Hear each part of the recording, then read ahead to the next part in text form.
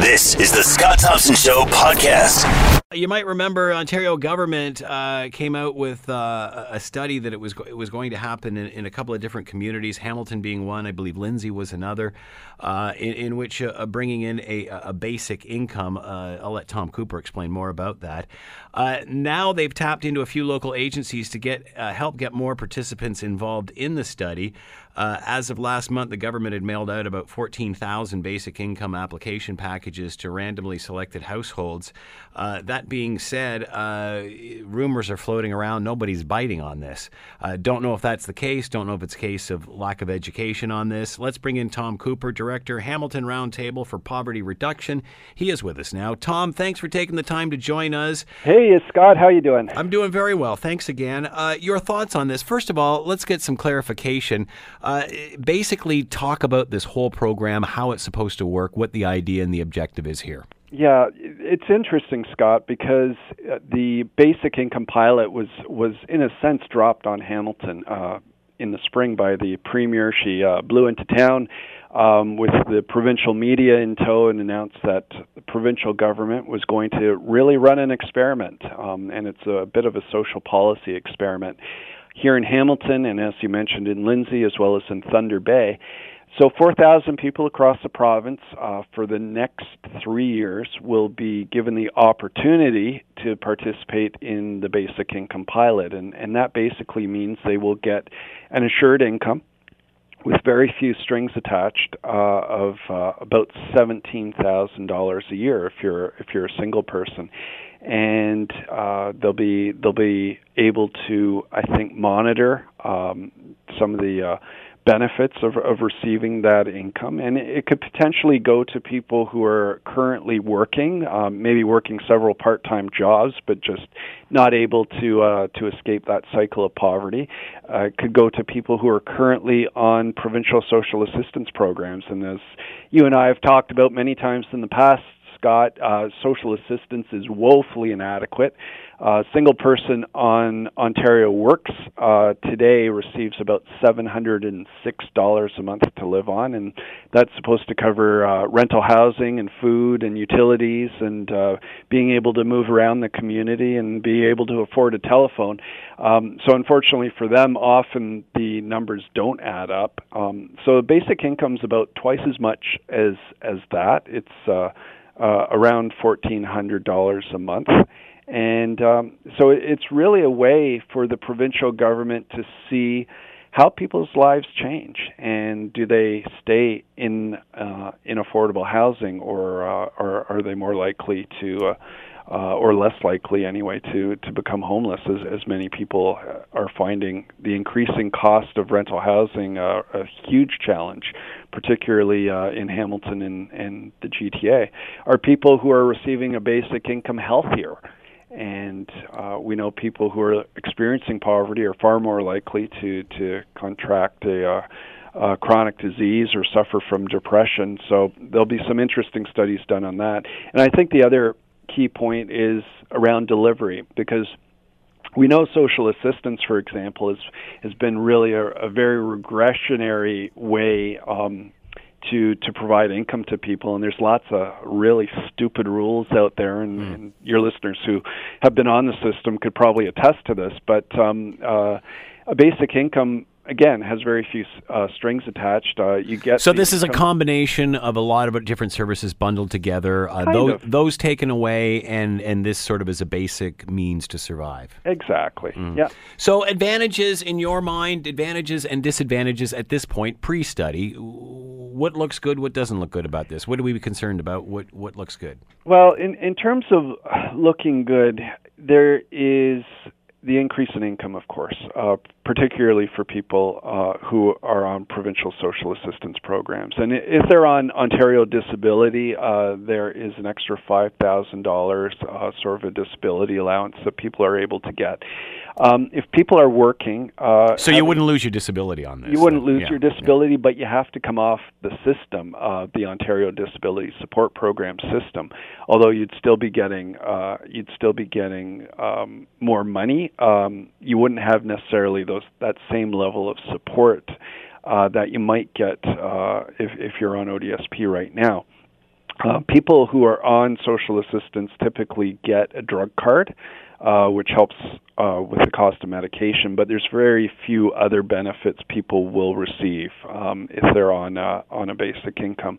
And people who are working will be able to keep some of that income from working, keep 50% of their income from working up to a certain level.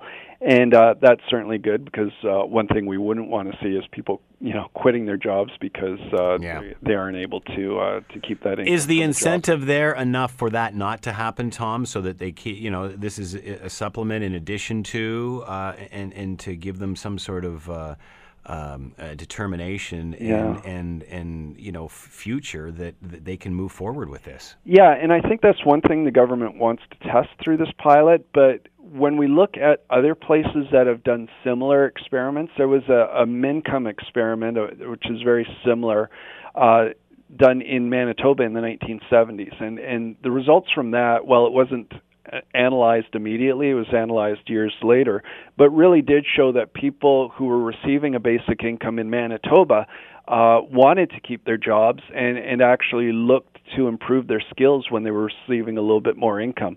One of the things we often talk about for people, whether they're on social assistance or the working poor, is they're often going from crisis to crisis because they simply don't have enough financial resources to deal with the challenges they run into. With the basic income, even though it's not exceptionally high, it's still below the poverty line. $17,000 a year is still below a poverty line, but it does give people a few more opportunities, a few more options to find and keep affordable housing. To stay healthier, you're maybe able to buy medication if you get sick, so you don't have to end up missing work if that's something you're doing, or potentially check yourself into to the emergency room if the situation becomes even more dire.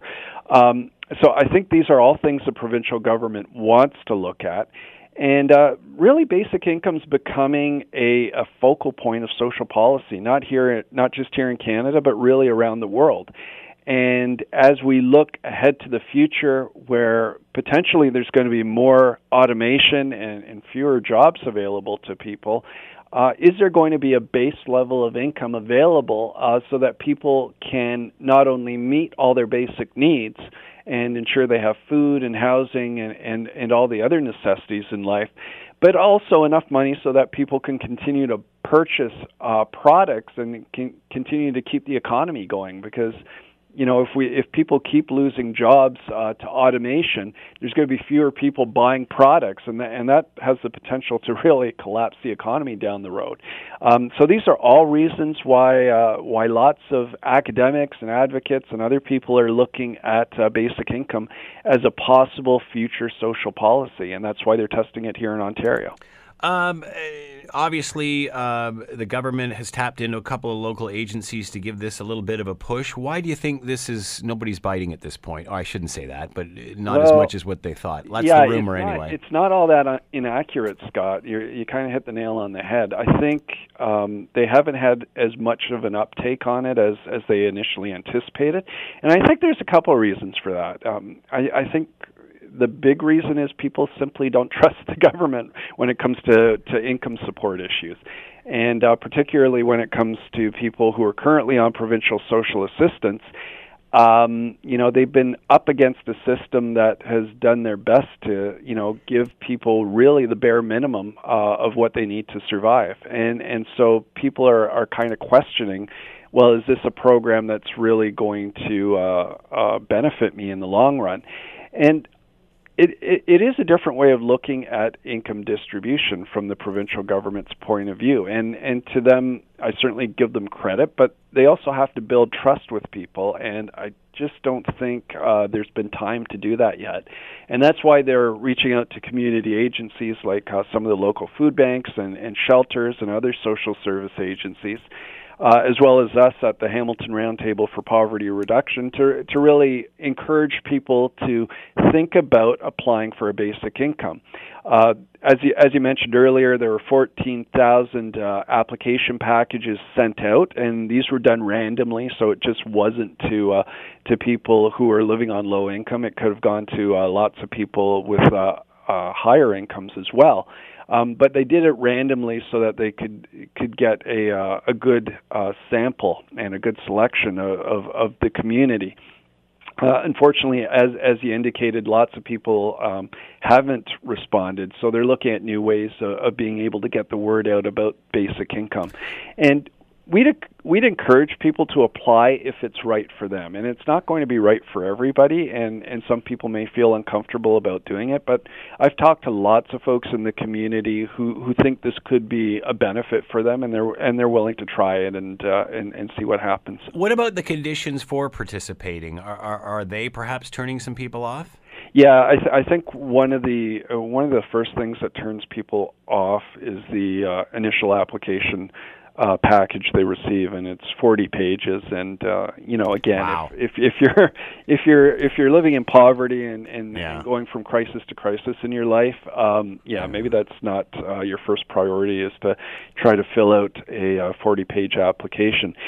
Some of the other challenges. It's really 40 pages, Tom? Yeah, and it can be challenging to go through, but that's one of the reasons why I think the provincial government has seen that it's beneficial to have in-person sessions where I need a liaison. People can sit down and go through the information with a provincial staff member. So that's one thing they're looking at doing now. I think one of the other challenges is we know lots of low-income people don't fill out their tax. That was what I was thinking. Does this, by doing this, does this rope them in or trap them in some other way that they're cautious of? Yeah, and if you owe money to the government, perhaps, or if you're worried about maybe having your income garnished from from a collection agency, that could be a real concern, and that's something you have to look at. And people must be concerned they would lose what they had. Exactly, and so. There's very good questions, and people should be asking questions and getting advice from local social service agencies or other people they trust in the community. So there's lots of questions, but I think at the end of the day, this is a valuable social policy experiment, and it will improve the incomes of people who participate. Our bottom line for supporting it as a poverty roundtable is ensuring nobody's worse off as a result. And that certainly is something we're reminding the government of, that we really need to ensure that people are better off as a result of participating in this project, that they're given all the information up front, and that there's an open and transparent process. So we'll continue to push that forward and do as well as we can in terms of letting the community know that this program is available. What would happen once the test is over? Would people go back to where they were before? I'm sure that's a question as well. That is a question indeed, and it's one we haven't got a good answer on from the provincial government yet. We're not quite sure. One of the big issues, of course, is that we have a provincial election that's about 6 or 8 months away. And we don't know if the current government's still going to be in power 3 years from now. If there's a different government, will they continue this program? Will there be some sort of transition to get back onto programs? So picture yourself, Scott, if you're a person who's received basic income, maybe you moved into a little bit more stable housing because you had that extra income. And if you're not sure whether the program's going to be cut off or not, that could be a big concern for you. Am I going to be able to stay in this housing, or will I have to find something even cheaper? And we know, right now in the rental housing market, there's very little out there that's affordable or accessible for people who need accessibility. What did you talked about Manitoba experimenting with this in the 70s. Anything learned there that we can take from? Yeah, I think the learnings were very interesting, because they did find that people who participated in basic income had healthier outcomes. So they were less likely to go to the doctor, less likely to use emergency rooms. They stayed healthier because they had a little bit extra income, and they could keep themselves healthy, maybe buy that medication or eat healthier, whatever it happened to be.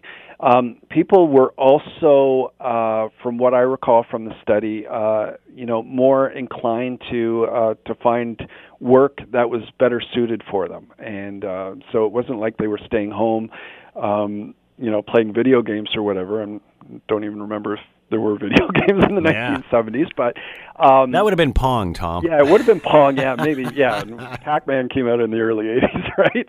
But yeah, that wasn't the case. People actually wanted to contribute to society, and in my work here at the Poverty Roundtable and working with lots of great people who experience poverty, they all want the same thing. They want to be able to contribute. They want to be part of the solution, and so basic income is a way to help them get to do that.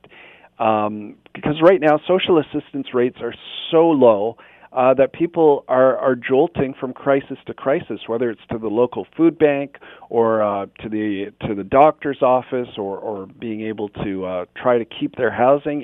It's a challenge day to day, and if we can make their lives a little bit easier by providing a basic income, then certainly that's something I think we should try.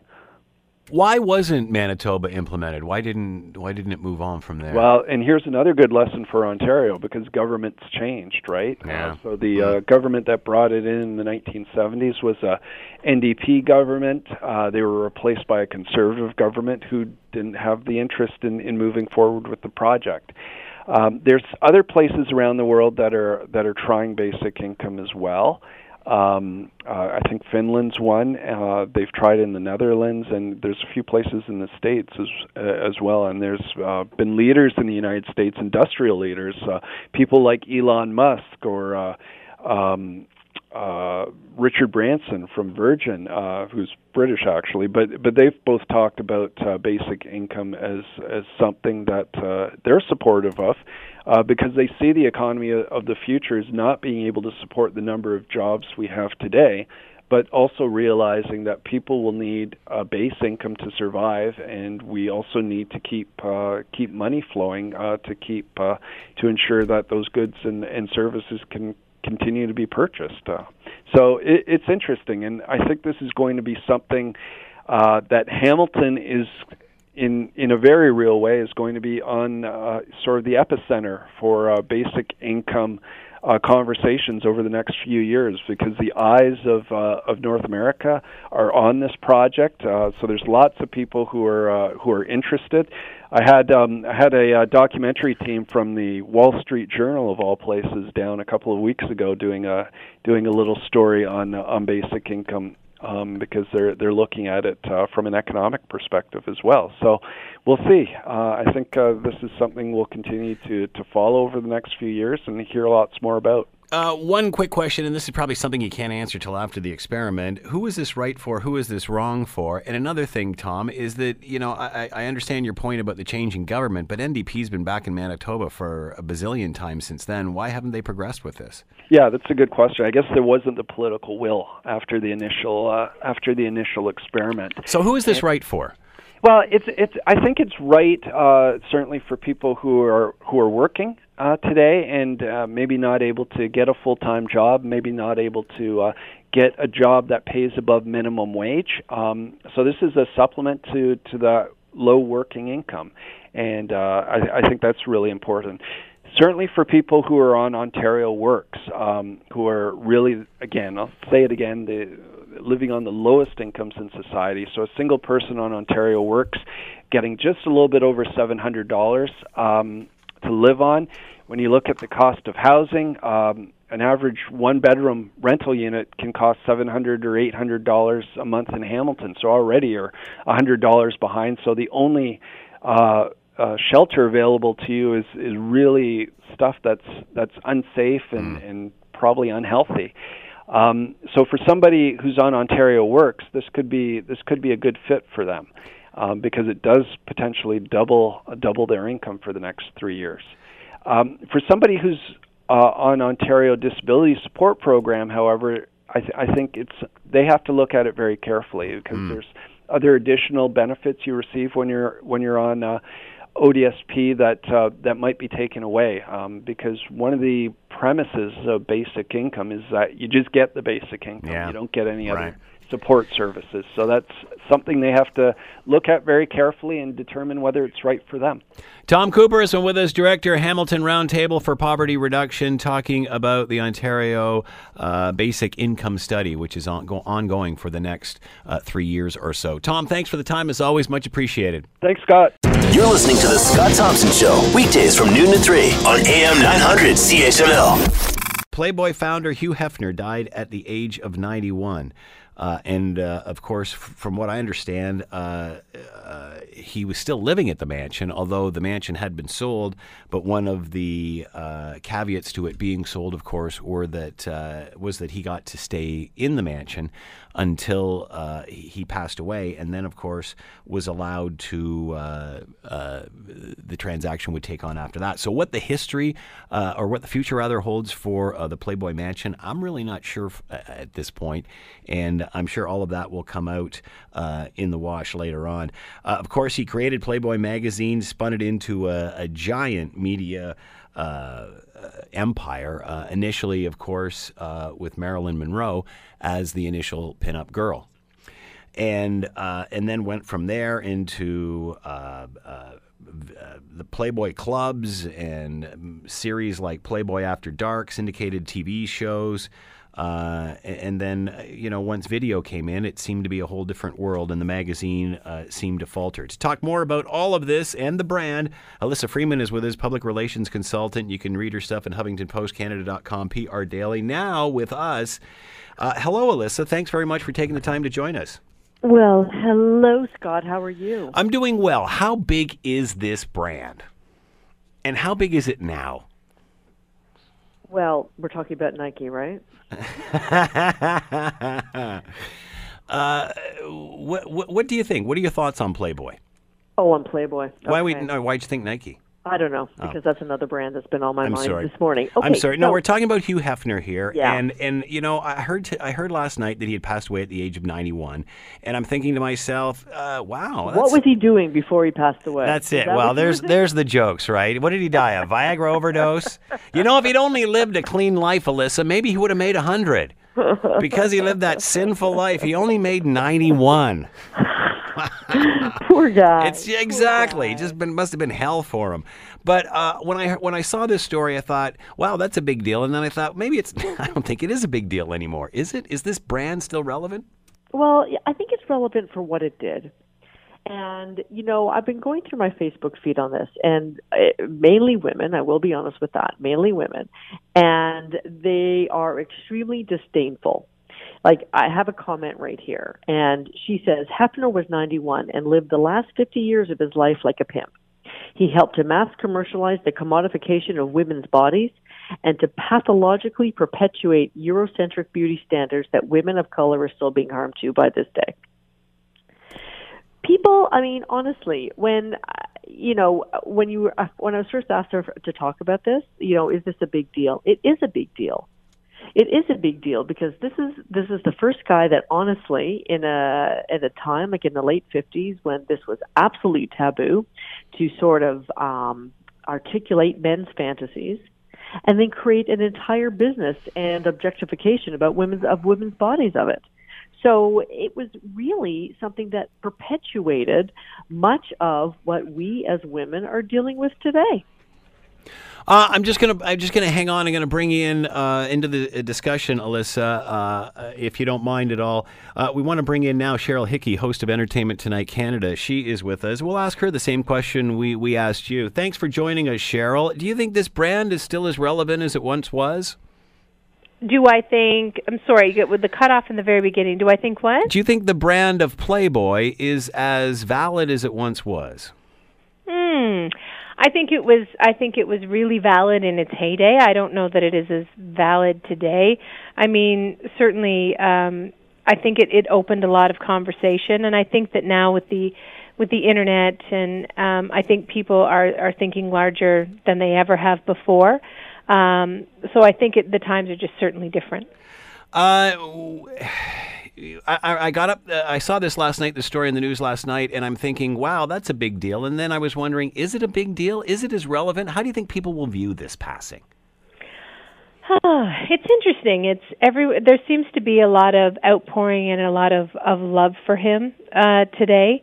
Everyone, from the very superficial stuff knows him as the bathrobe wearing icon, famous for the Playboy Mansion and the parties and the dignitaries who would come to the grotto and then certainly the celebrities that Playboy built or certainly introduced to the world, from the Pamela Andersons to the Shannon Tweeds, and the list goes on. So I think today's a day where people are sort of looking back and kind of looking at how far this businessman came. Certainly it was all on the backs of these women, and he made a lot of money on that. So that's certainly something that we can't forget. But there was a lot of opportunity that was born out of what he did. Will he get the recognition of that because of making the money on, as you put it, the backs of those women? I mean, that's certainly viewed a lot differently now than it was back then. Absolutely. You're 100% right. I think it will, because I think what he did do is he did open the door for conversations that people didn't want to have. And I think that was one thing that magazine did do well.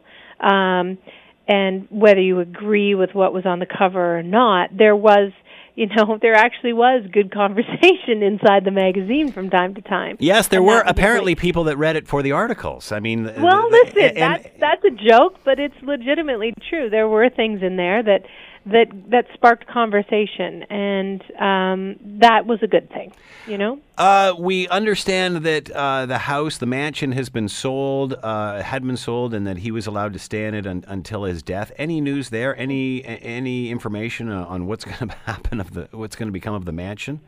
No, nothing has been released today as of yet, but I mean, we're still working on the story today for ET Canada and getting lots of reaction, and certainly finding out, what's the next step? What's going to happen with this legacy of this man? I mean, what we do know is he passed peacefully at home with his wife and his children and his entire family there, which is a beautiful thing. And I mean, I think it was in the 90s or the late 80s, he bought the plot beside Marilyn Monroe, right, who was the first cover girl for Playboy.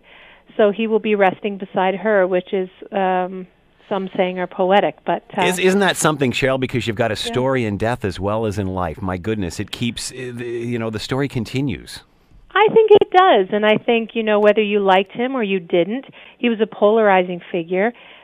He marks a moment in time when things changed, Things were changing, and so I think he started a very, very big conversation that needed to be had. Where does it leave that industry? Obviously, it's changed a lot with the internet and stuff. Will there be another icon, if you can use that word, like Hugh Hefner that stood for sexuality and freedom that way? No, because I think, sadly, that's a whole other conversation. When you talk about the internet, it's the Wild West right now, which is kind of sad for kids and families who are trying to, keep their kids safe online. I think when Playboy was around, it was a different time, and those magazines were under the beds at mom and dad, whatever it was. So I don't think there will be another Hugh Hefner. No. Cheryl Hickey has been with us, host of ET Canada, Entertainment Tonight Canada, and of course, make sure you're watching tonight to see more on this story. And I'm wearing pajamas, by the way. I'd just like to point out on the show today, no joke, tune in, I'm wearing my jam. I am. And what are the boys wearing? Are they going to be in bunny outfits or what? They don't get to wear, wouldn't that be? I think that's what you should do. You should come out wearing the pajamas, make them wear the bunny suit. You know what? You and I like you. I like you a lot. You're welcome, Cheryl. I'm going to be watching tonight, and if I see Ross come out in a bunny outfit, I'll know exactly why. And I'll say to my wife, who faithfully watches, look what happened. All right. That sounds good. Cheryl, thanks for the time. Much appreciated. Take care, love. All right, Bye. Take care. Let's bring back in, of course, Alyssa Freeman, who's been with us, and of course, a branding expert.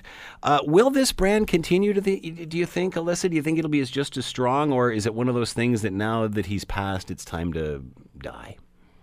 Well, it's one of these things. I mean, it's all about supply and demand. And, the internet sort of did Playboy in, whereas it was one of a kind. It was on the higher shelf in the magazine store. It was under a bed, as Cheryl just mentioned. So it had like a very sort of scandalous aura attached to it. So if you saw a Playboy somewhere, you could furtively flip through it and see all the pictures of the naked women in between a good article or two. But honestly, I think what they've tried to do is actually revive the magazine.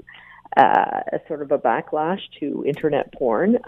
Internet porn basically killed Playboy. Yeah. Hugh Hefner kind of carried the brand by himself through his association with Playboy, the generating the brand to begin with, and also the Playboy Mansion. Remember if it died, I wouldn't cry. Yeah. I understand what Cheryl said, but honestly, yeah, he started a conversation, but in the first place, the conversation didn't even need to be had he not done what he did. Well, if he hadn't, somebody else would have. I mean, there were certainly lots in the wings that were ready to take his place. They decided a while ago to get rid of the nudes. They've now brought that back. Mm-hmm. What does that exercise say? Is that them searching, or does it define what Playboy is? I think it defines what our culture is, Scott, not just what Playboy is. So, Playboy is reacting to what the needs of the public are. So you can't have a business if you don't have people that will buy or look or see or watch or eat. So they have to consume your product in some sort of way. So, if there is a demand for that, clearly there is. So if there is a demand for that, then it will continue.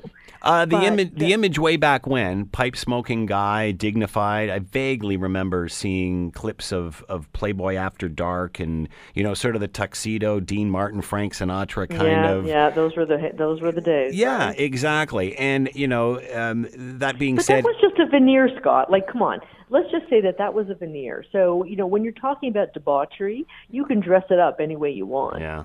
I know this wasn't what you thought maybe you'd get out of me today. Well, I'm never sure what I'm going to get out of you, Alyssa. No, I guess what I'm talking about is there was a certain, and as I'm saying this, I'm realizing how ridiculous I am sounding. Don't worry. Don't worry. You're just.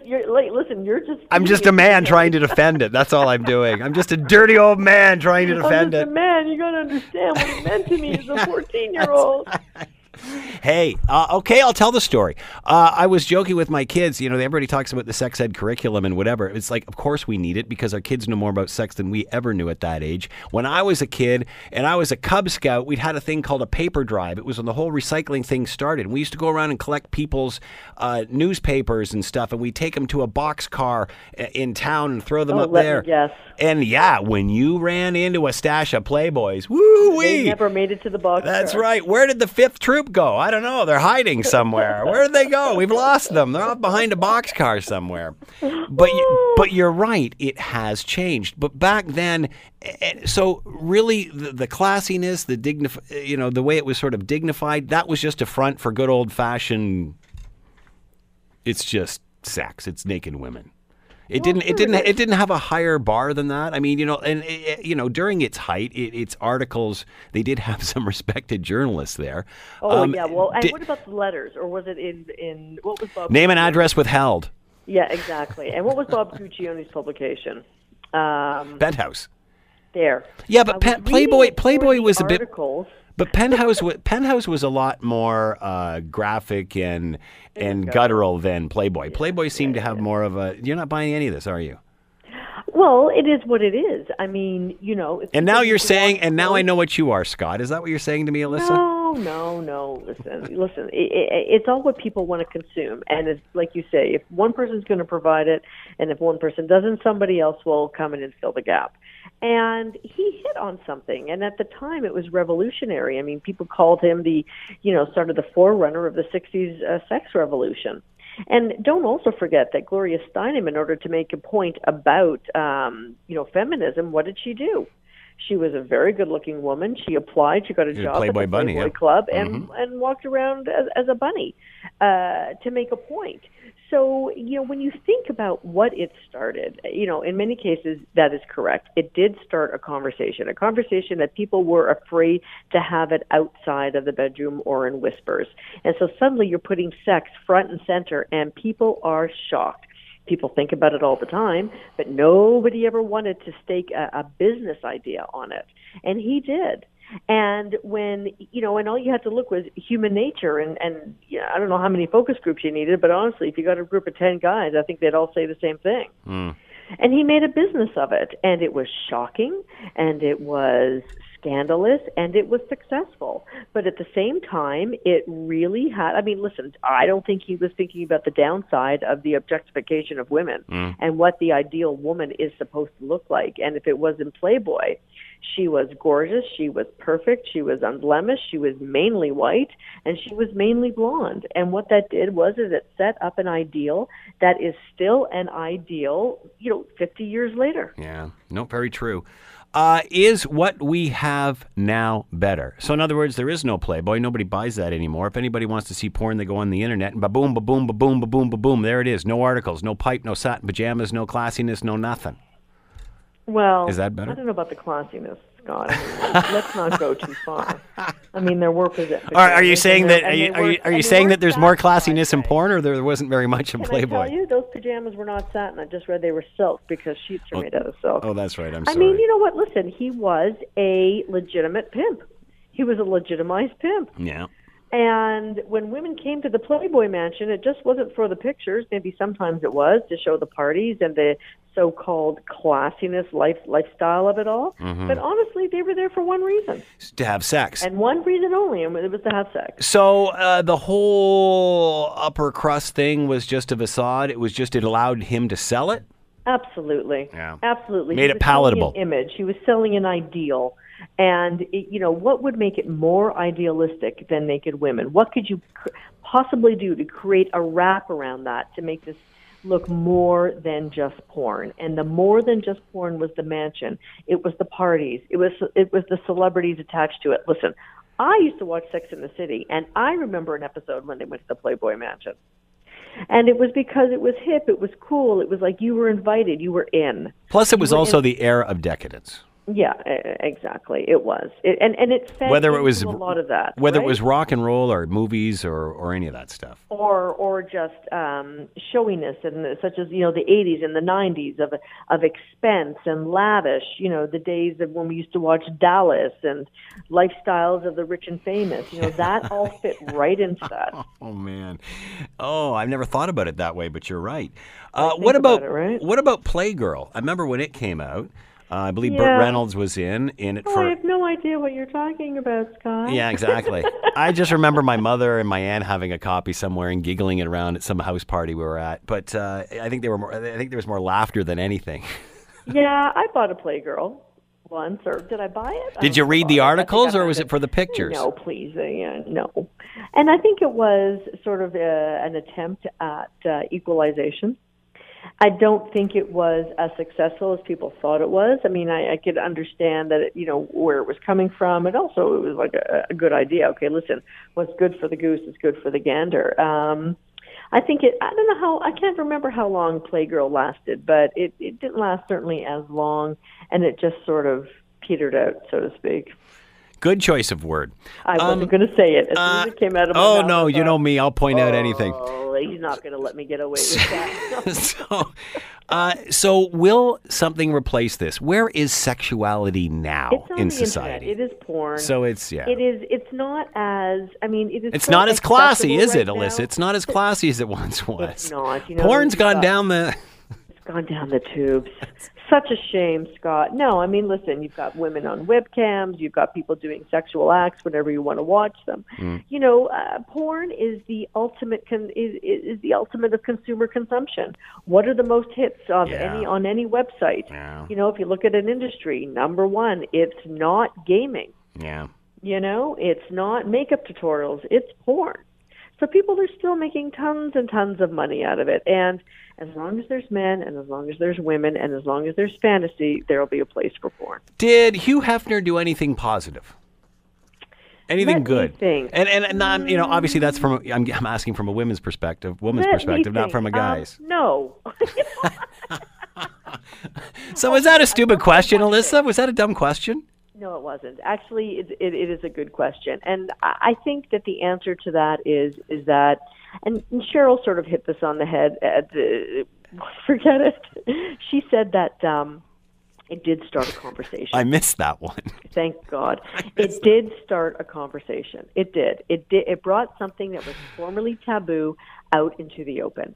So it did start a conversation between men and between women. But I have to say that I don't think that he thought that far down the road. Like, if you asked Hugh Hefner back in the 50s, does he think that this is something that is going to affect, man and womankind for the next half century? I think he just would have been happy for 5 to 10 years. Yeah, good point. Alyssa Freeman, sorry, go ahead real quick. No. I don't need to belabor my feminist points here. Now, you know where I'm coming from. Alyssa Freeman has been with us, public relations consultant. Alyssa, as always, thanks for the time. Much appreciated. It's been a double entendre kind of day. It really has. And that last one flew right over my head. I'll leave it at that. Good. You're listening to The Scott Thompson Show, weekdays from noon to 3 on AM 900 CHML. Netflix, are you in? I mean, who isn't? If you're watching Ozark? I've only seen a little bit of, my wife and kids are like, they've burned through it already. And I've just watched little bits and pieces as they've been watching, but that's my next one. So Netflix, a lot of people talking about, Netflix, of course, started with relatively low price. It's gone up a little bit, but still pretty cheap. And many are saying in Canada they cannot compete with this and want Netflix taxed up the bejeebers in order to have a level playing field. Now we hear Netflix will be spending at least $500 million over the next 5 years on production and distribution of Canadian content. There is your tax. No tax for Netflix, but they're making them invest in the country. This is part of an agreement that will be the center of Ottawa's new cultural policy. To talk more about all of this, Greg O'Brien is with us, editor and publisher, cart.ca, to find out more. He's with us now. Greg, thanks for taking the time to join us. Should we be surprised by this at all? Are you surprised we went this direction? And is this, in your mind, just a way to get the tax out of them? At first I would say yes, but since I've seen the announcement today, I would say no.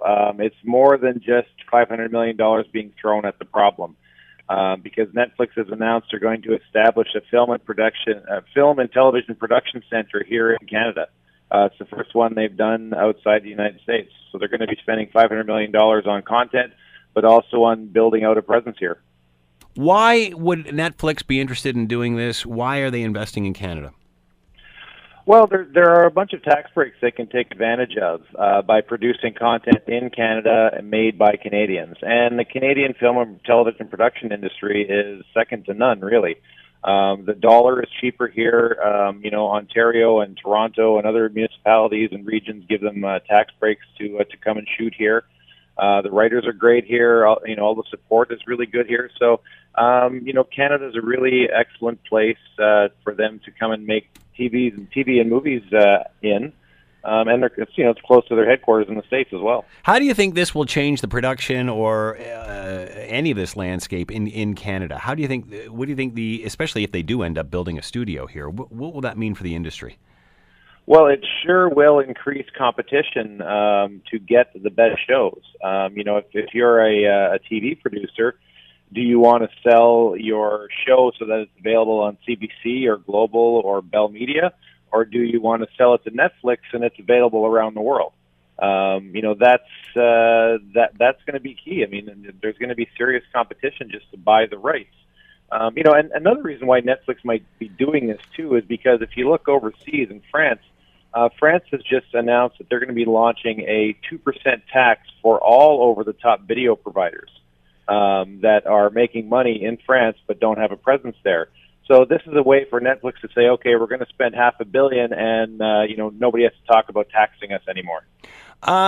Is this as much an issue as it used to be when we used to talk about Canadian content, laws and rules? Or obviously technology has changed all of this, but we hear so much from people in the industry that there really aren't Canadian shows or this or that or the other. They're pretty much international, plucking people from all over the place for these productions. Is that more and more the case, and is it less about Canadian content? It really depends on the story. I mean, if you're talking about, look at the CBC show Kim's Convenience. I mean, that's a real sort of Canadian immigrant story. But if you're talking about, say, Alias Grace, that is completely out of the imagination of Margaret Atwood, a Canadian writer. But is it Canadian? Yeah, you could say so, but it's really, it's really a story that can relate all around the world. So, it kind of goes story by story how you can perceive the way things are. But the whole Canadian content business is not necessarily about telling Canadian stories. It's about having a Canadian industry, employing Canadians in a creative, wealthy industry. Have we made that distinction yet? Or is it all just about the Canadian identity? Is it about the Canadian identity, or is it about just having a strong, stable industry? It's both. It really is both. I mean, there are a lot of programs and things that have been produced, that are sort of, good medicine for you. There are stories, documentaries about the North or the downtrodden or, the specific pockets of the country. That's kind of stuff that's real Canadiana that people really like. But, most people are looking to be entertained, at a level where they're not too concerned about what country it's from. There's some good Chinese documentaries and Australian dramas out there. Everyone just wants to be entertained. And hopefully with, as the rules are modernized, because that was part of the Minister of Heritage release today, as the rules are modernized, we'll have a different viewpoint of what Canadian content is going forward because of the way the media has changed globally. You use the word modernized. Do you think those that were hoping for some sort of regulation or tax or whatever, how disappointed are they right now? I'm not sure just yet. I think they're happy that there's new money coming in, but they're probably disappointed that it's not being contributed the same old way because that's the way they're used to. If I was to be upset, if I was to be anybody who was upset, I might be if I was a traditional broadcaster because you still have to spend 30% of your revenues on producing Canadian content under the old way. When you buy Crave TV, when you go to check out, you have to pay HST at the end, and you don't for Netflix. So that's hard when you're competing face to face in front of the consumer. So there are certain hiccups that are still there that are kind of unfair for the existing players. But hopefully those are sorted out as this new process that was announced works its way through, because it also involves overhauling our broadcasting and telecom acts, which is going to take another 2 years. Obviously, the minister said their approach is not to bail out industry models that are no longer viable. That being said, are you surprised they didn't put something like a GST on this? A little bit. I had heard going into it, though, that the finance minister and the prime minister's office weren't interested in between budget cycles to do that. There have been some people say that, with Netflix establishing a presence here, with offices and employees and things like that, now they'll have to start charging HST anyway. That might take care of itself. It's funny, we're still in a big transition point. There's so much of the industry that is still working with the old model, and it's working fine. I mean, ages 45 and up, they watch tons and tons and tons of television the old-fashioned way. Why should the companies abandon those people who don't want to switch, to streaming things or something like that? There's going to be a whole bunch of different models as we move through. There'll still be linear TV, there'll be fewer channels, and there'll be a whole host of ways to get streamed content over the internet to whatever device you like. In the end, isn't the only thing that's changing is the method of distribution, or because of that, the models have to be totally retorqued as well? It's both. I mean, the big thing changing is the method of distribution and the fact that sort of the borders are coming down. You used to have and content is king again, really. Yeah, and there's so much out there. Who can watch it all, right? It's you've got it from all around the world, and there used to be a high barrier of entry. If you wanted to get on TV, it was really difficult. You had to go to the company with a big transmitter and, produce a really professional show, if you could even get a meeting with them or in the door. But now you can do a YouTube series, get noticed that way, and then get onto the bigger screens just from sort of kicking in the door your own way. Where does this leave the traditional players when it comes to content? I mean, we were watching the Emmys a while back, and man, network, old-fashioned network, traditional shows just weren't there. I mean, it was all this type of programming, all these neat new forms that are producing this stuff. As I said before, content is king. Will we see? How come the smaller players can do it, but the bigger ones can't? Well, I mean, they're all in dogfights for good content. You know, Shonda Rhimes is, she's a huge showrunner in the States. Some of her shows, like To Get Away with Murder, is one of her shows. She has gone from ABC, the old guys, to Netflix, the new guys, because there's more creative freedom there. You can binge shows. You can set them all up to run one after another. You can be a little bit more risque with the content and the language. These traditional guys are just in dogfights for the good content and the good writers and the good producers, and that's not going to change. It's only going to intensify. But if you're the winner of that great content, if you want to watch Walking Dead, you've got to subscribe to American Movie Classics, because they have that really popular piece of content. And I think what you're going to see is more and more, fragmentation, where to get all of your content, you're going to have to buy it from 25, 30, 50 different sources. We are seeing that fragmentation. Does that mean, though, not inferior programming? Well, it all depends on what you're willing to pay for. You can find, if you're looking at the old system where, 35 million Canadians is really all you're appealing to, and you have to get into the old style broadcaster. But let's say you have a story that would appeal to, say 500,000 Canadians. But what if it's a story that would appeal to 500,000 Canadians, but it would also appeal to a similar number of Americans and different all around the world? All of a sudden, if you go all around through all these countries where you're able to release it on Netflix as one platform, you suddenly have a massive audience that you can build just by crossing borders. What can we learn from what the music industry went through when it comes to things like this, when it comes to Netflix, when it comes to visual content? Well, I mean, I think those lessons have been learned because all of the traditional companies have acted and made most of their content available on multiple platforms. Bell has Crave. Rogers tried with Show Me, but they do have different on-demand windows that you can get things. City TV Go, for example. The music industry is a bit different because their whole industry was built around selling this thing, the CD, where the packaging and the shipping of that thing was really expensive. And when that was taken out, a whole lot of middlemen and women lost their jobs. There really is no thing like that in TV other than the DVD industry, which is still there. But there's no real thing. It's the delivery. It's always been really hard to pump video through an internet connection where audio is much lighter in terms of data. So you can get that through easily. But video has always been heavier, and it still is a problem. I mean, when DAZN launched with the NFL this season with Sunday Ticket, they had real problems their first few weeks because of, different people's internet service and the compression and all the rest of it. So they weren't getting the signal as stable as they used to. What role will NAFTA play in these discussions? Because there's been lots of chatter, and obviously with Netflix and the tax, do you think that played a role in the way this was structured, the discussions that are going on now with NAFTA? NAFTA is still, people really just don't know what's going to happen with NAFTA. The current U.S. president is nuts. And the negotiators will sort of do their own thing and try and find common ground. There is a cultural exemption for Canada within NAFTA. There have been rumors that the U.S. would like that out and have free access to, our airwaves, to buy our telecom companies and all of that.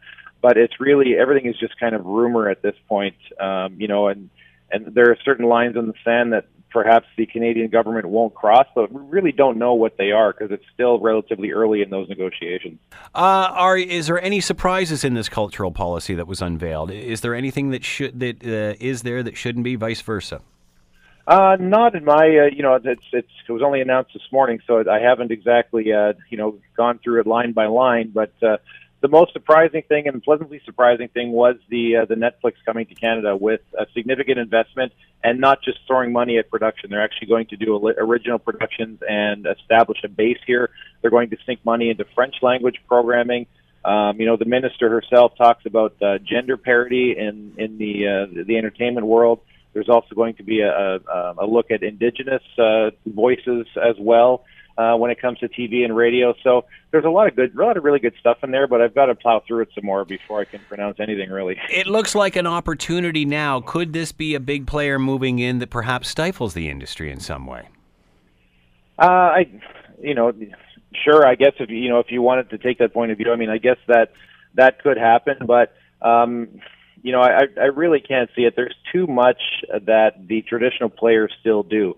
With news and sports and, doing local journalism. And there's still a massive, massive amount of people that watch linear TV and still a ton of people that watch off-air TV, believe it or not.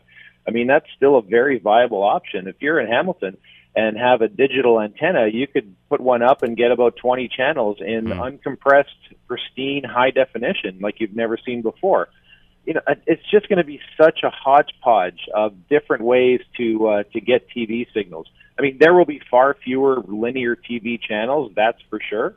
But there's going to be so many different ways to find different chunks of video, whether it's sports, drama, comedy, news, you name it. You're going to be clicking across all sorts of different portals.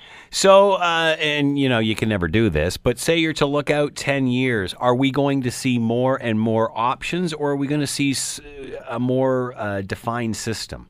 It's almost like the days of VHS and beta. Which way is it going to go? Will it continue to be?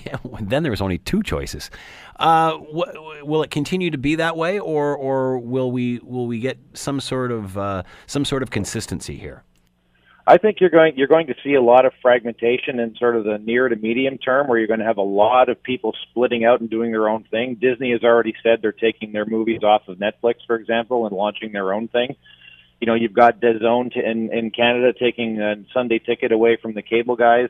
So there's going to be a lot of splitting, and then you're going to see a big contraction, I think, after that. I don't know when that's going to be, but that's sort of always what happens in business. So you're going to see, 4 or 5 big players, except this time they'll be global players. So Google, Apple, Facebook, whatever it might be, might own a lot of these video companies all around the world, and that will put real pressure on doing things in not just in Canada, but in other smaller countries. Because, if you wanted to, take CTV News, for example, if they were all of a sudden owned by CBS, would there be a 6 o'clock news program anymore in Toronto, or would they just have a Toronto correspondent who did the odd thing here and there? There's a whole lot of things that are going to happen down the road that you really can't see. But fragmentation first, and then probably reconsolidation later. Do you think Netflix will always be a prominent player here? What do they have to do to stay relevant? Obviously, they're expanding into production. That seems to be the key. Is that where their growth is? Yeah, they're following the HBO, sort of rules. Right. HBO used to just do movie repeats, and then, with The Sopranos, they started doing original programming. So that's what really Netflix is doing. But look at Netflix is spending between $6 and $7 billion in the next 12 months on original programming, and that's 2.5 times the size of the entire Canadian broadcast industry. So when you look at it that way, it can be a little frightening. Are we going to see the prices of Netflix go up? Yes, absolutely. They just went up now. It's up to $10.99 again. Yeah, it's going to continue to rise. Unless they give in to the siren song of advertising, because I can tell you every brand in the world would love to advertise within Netflix. Their subscription price only has to rise because they're not even profitable. Cogeco Cable is more profitable than Netflix. Greg O'Brien has been with us. Look it up. I have heard that they're still having a hard time turning a profit. Greg O'Brien is with us, editor and publisher, Cart.ca, talking about Netflix spending at least $500 million over the next 5 years on production and distribution of Canadian content. Greg, thanks for the time. Much appreciated. Thanks for having me. The Scott Thompson Show, weekdays from noon to 3 on AM 900 CHML.